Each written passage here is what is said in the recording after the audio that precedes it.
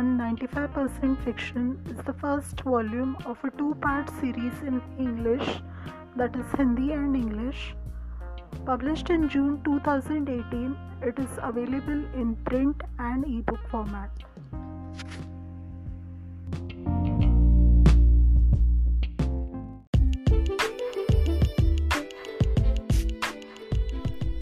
Book 2 Chapter 1 From Normal to Abnormal and Back. Dates written 30th August 2015, 4th October 2015 and 5th October 2015.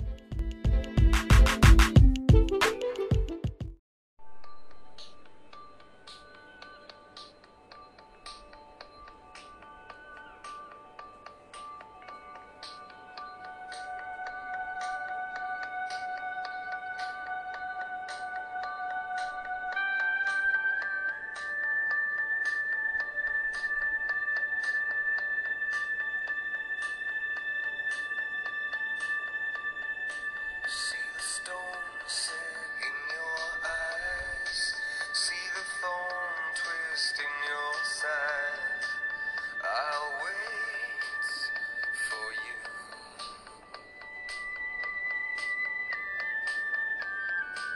Sleight of hand and twist of fate, on a bed of nails she makes me wait, and I wait without you.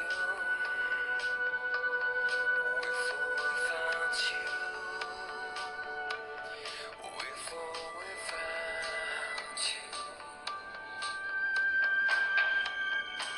Through the storm we reach the shore. You give it all, but I want more. And I'm waiting for you. With or without you. With or without you. I can't live.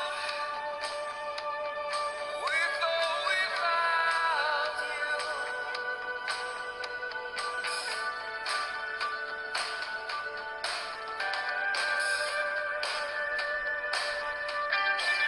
And you give yourself away. And you give yourself away. And you give. And you give. And you give yourself away. My hands are tied. The body bruise she got me with. Nothing to win and nothing left to lose. And you give yourself away. And you give yourself away. And you give. And you give. And you give yourself away. With or without you. With or without you. I can't live. With or without you. साथ जो पल थे बीते, जो साथ वादे लिए थे, उन यादों के सहारे जी रहा तेरे बिना. Without you, हम जीना भूल गए हैं. Without you, तेरे बिना. Without you, हम जीना भूल गए हैं. Without you.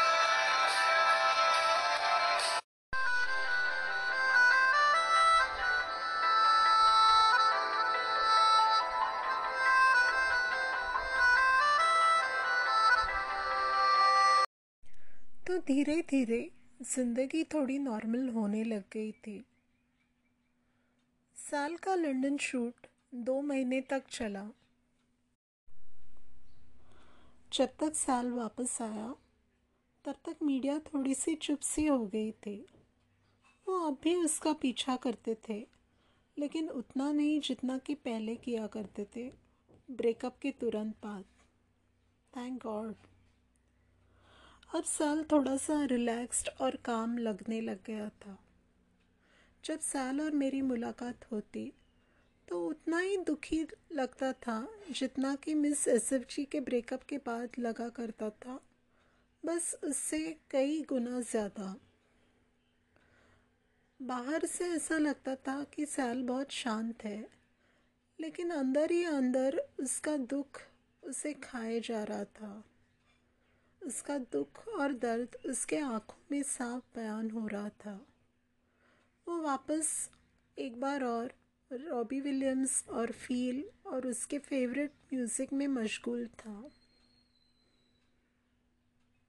ऐसा था कि ऊपर से ऐसा लगता था कि सैल ने सब कुछ भुला दिया, लेकिन ऐसा नहीं था। वो अंदर ही अंदर जैसे एबीसी के ब्रेकअप की यादों में खोया रहता था और उसे उसके स्पेस की ज़रूरत तो थी ही।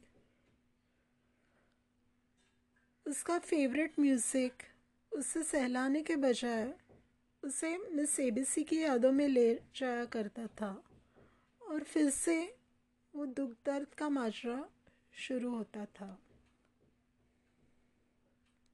लेकिन इससे पहले कि वो अपने ब्रेकअप को भुला सके, उसे इस दर्द को महसूस करना था और ये महसूस करके ही वो उभर सकता था। और उभर तो वो रहा था, सिर्फ उसे कुछ वक्त की ज़रूरत थी। वक्त एक ऐसी चीज़ है कि जिसके पास वक्त नहीं है उसके पास कुछ भी नहीं है। सलमान के लिए वो एक ऐसा ही वक्त था। वो उसका वक्त ही नहीं था, वो एक ऐसा वक्त था जिससे वो बदल जाने वाला था। उसकी ज़िंदगी बदलने वाली थी, उसकी ज़िंदगी की राह बदलने वाली थी। वो एक ऐसा वक्त था, वो एक ऐसा वक्त था जिसकी वजह से हम हमेशा यही सोच में पड़ जाते हैं, अगर मैंने ये नहीं किया होता तो, अगर मैंने वो नहीं किया होता तो, अगर मैं वहाँ नहीं गया होता तो, अगर मैं ये और अगर मैं वो। बस वो एक ऐसा ही वक्त था। लेकिन वक्त को दोषी करार देना भी फिजूल है, क्योंकि तकदीर की राह में वक्त भी एक बेजुबान गवाह ही है।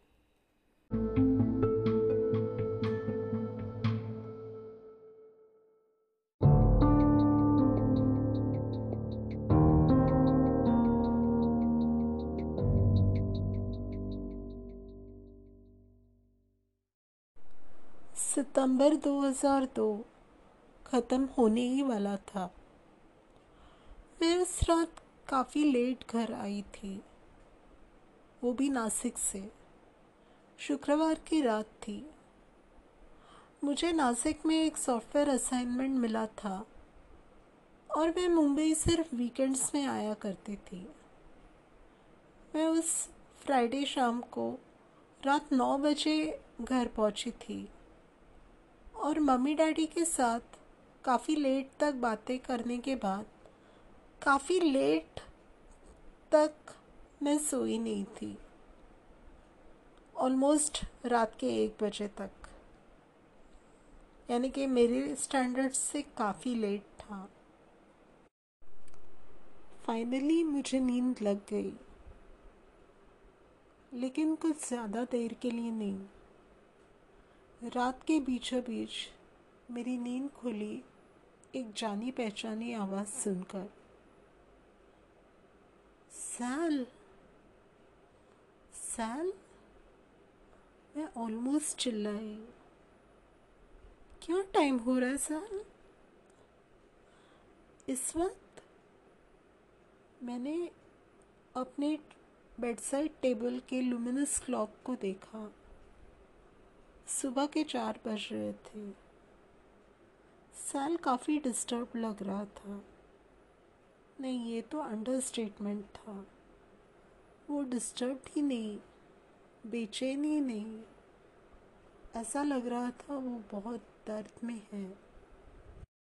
ऐसा लग रहा था जैसे उसकी आंखों में डर और दर्द दोनों एक साथ समाये थे। क्या बात है सैल? क्या हुआ है? तुम इस वक्त? मैंने सैल को एक झप्पी दी, लेकिन सैल रोने लग गया। देखते देखते वो टूट टूट के रोने लग गया। सैल, क्या बात है? बताओ ना मुझे, क्या कुछ गलत हुआ है? सब गलत है, सब गलत। वो अभी रो रहा था। सैल को इस तरह से देखकर डर रही थी। मैंने उसे इस तरह कभी नहीं देखा था। मुझे समझ में नहीं आ रहा था मैं क्या करूं। मैं डरी भी थी और नर्वस भी थी कि आखिर ऐसा क्या हुआ था। सैल बिल्कुल भी बात करने के लिए तैयार ही नहीं था।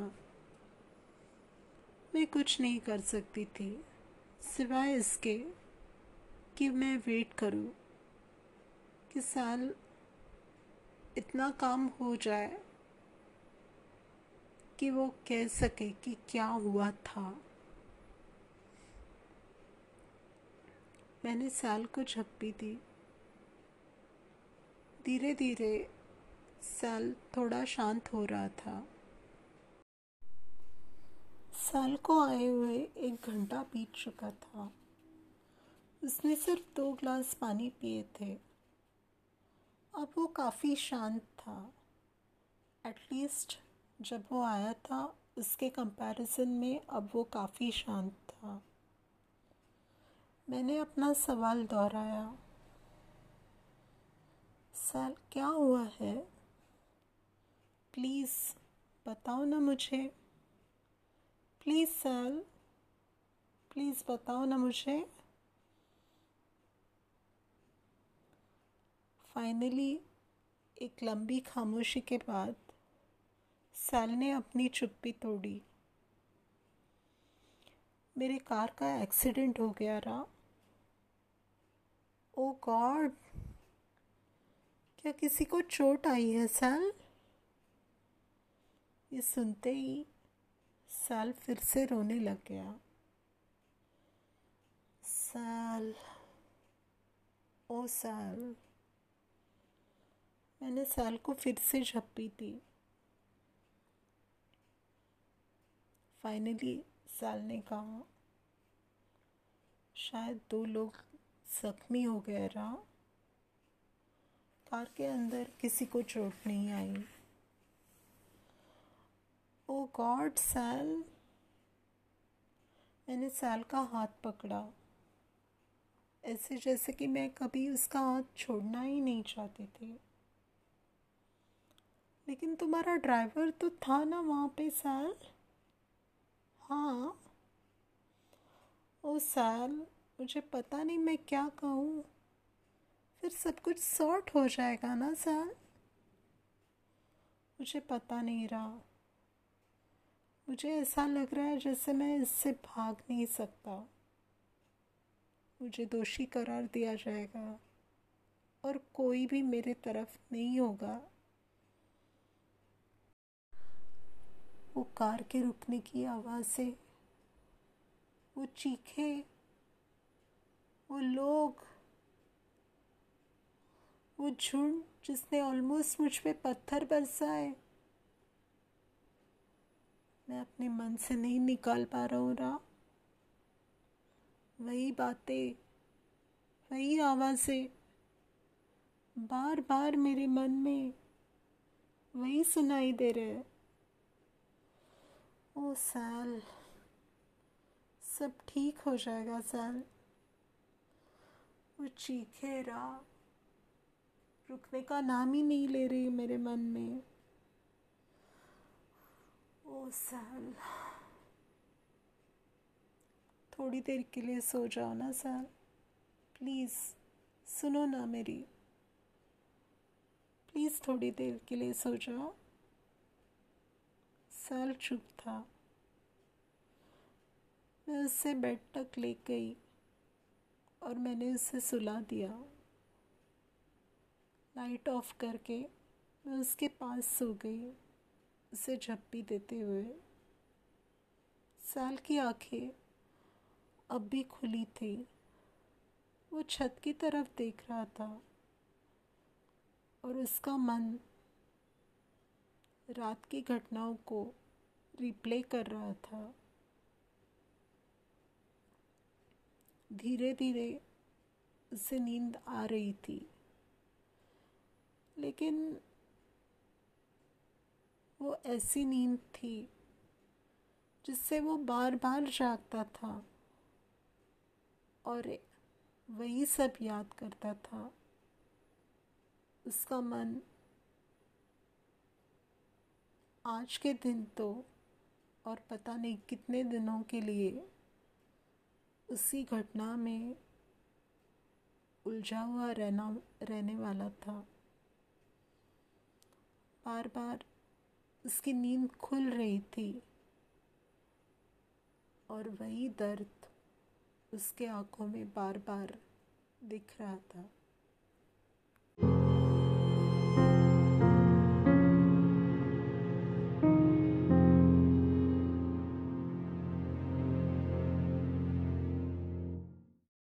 सुबह हो गई थी। सूरज की किरणें कमरे में झांक रही थी। सैल मुझसे पहले उठ गया था। उसकी आंखों में अब भी दर्द था, लेकिन डर चला गया था और सैल अब काफ़ी शांत लग रहा था। अब वो वक्त आया था जब सैल को अपनी ज़िंदगी की सबसे मुश्किल घड़ी और सबसे मुश्किल दिन का सामना करना था। मैंने सैल को एक किस दी और उसे गले से लगा लिया। मुझे पता था कि अब मैं बहुत दिनों तक सैल को नहीं देख पाऊंगी। एक तरह से इसका कोई महत्व भी नहीं था। इस एक्सीडेंट के वजह से सैल की ज़िंदगी में आगे क्या होने वाला है, इस बात का मुझे डर सा होने लग गया था। ऐसा लग रहा था कि जहाँ मेरा दिल है वहाँ मेरा दिल नहीं था, लेकिन सिर्फ एक खाई थी और उस खाई में सिर्फ डर था। लेकिन सैल तो बहुत शांत था। वो दर्द में ज़रूर था, लेकिन शांत था। अब जो होना था वो हो चुका था और वो सिर्फ इतना ही कर सकता था कि जो होने वाला है उसका सामना करे। मैंने सैल को और एक बार किस किया और फिर से गले से लगा लिया। मैं उसे जाने देना ही नहीं चाहती थी। सैल मेरे डर को समझता था। रा, अब मुझे जाना होगा रा। सैल ने मुझे किस किया। चलो अब बाय कह दो। अब रोने की मेरी बारी थी। बाय सैल, प्लीज़ अपना ख्याल रखना। सब ठीक हो जाएगा सैल। मुझे पता है रा, तुम भी अपना ख्याल रखना। बाय रा। सैल, I love you. I love you too रा। और ये कहते कहते सैल चला गया। एक बार पीछे मुड़कर मुझे वेव करते हुए, सैल, तुम्हें क्यों हमेशा जिंदगी के साथ लड़ते ही रहना है? मेरा दिल सैल के लिए रो रहा था।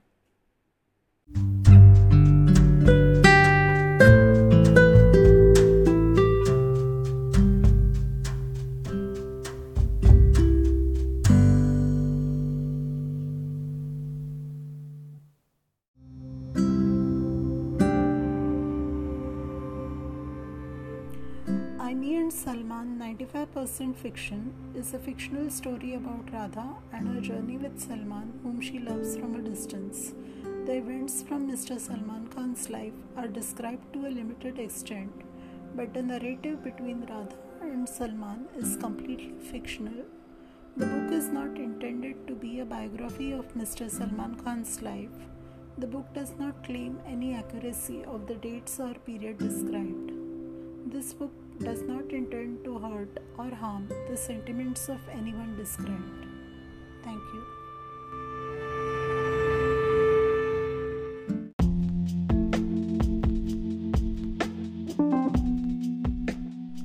You are listening to Aimee and Salman 95% Fiction. The music used is the copyright of the music producers and the artists. Aimee and Salman does not claim to have the copyright of any of the music used. The song credits are as follows: With or Without You by U2, and Tere Bina Without You by Salman Khan and Ajay Bhatia, Aditya Dev, lyrics by Shabir Ahmed. Thank you.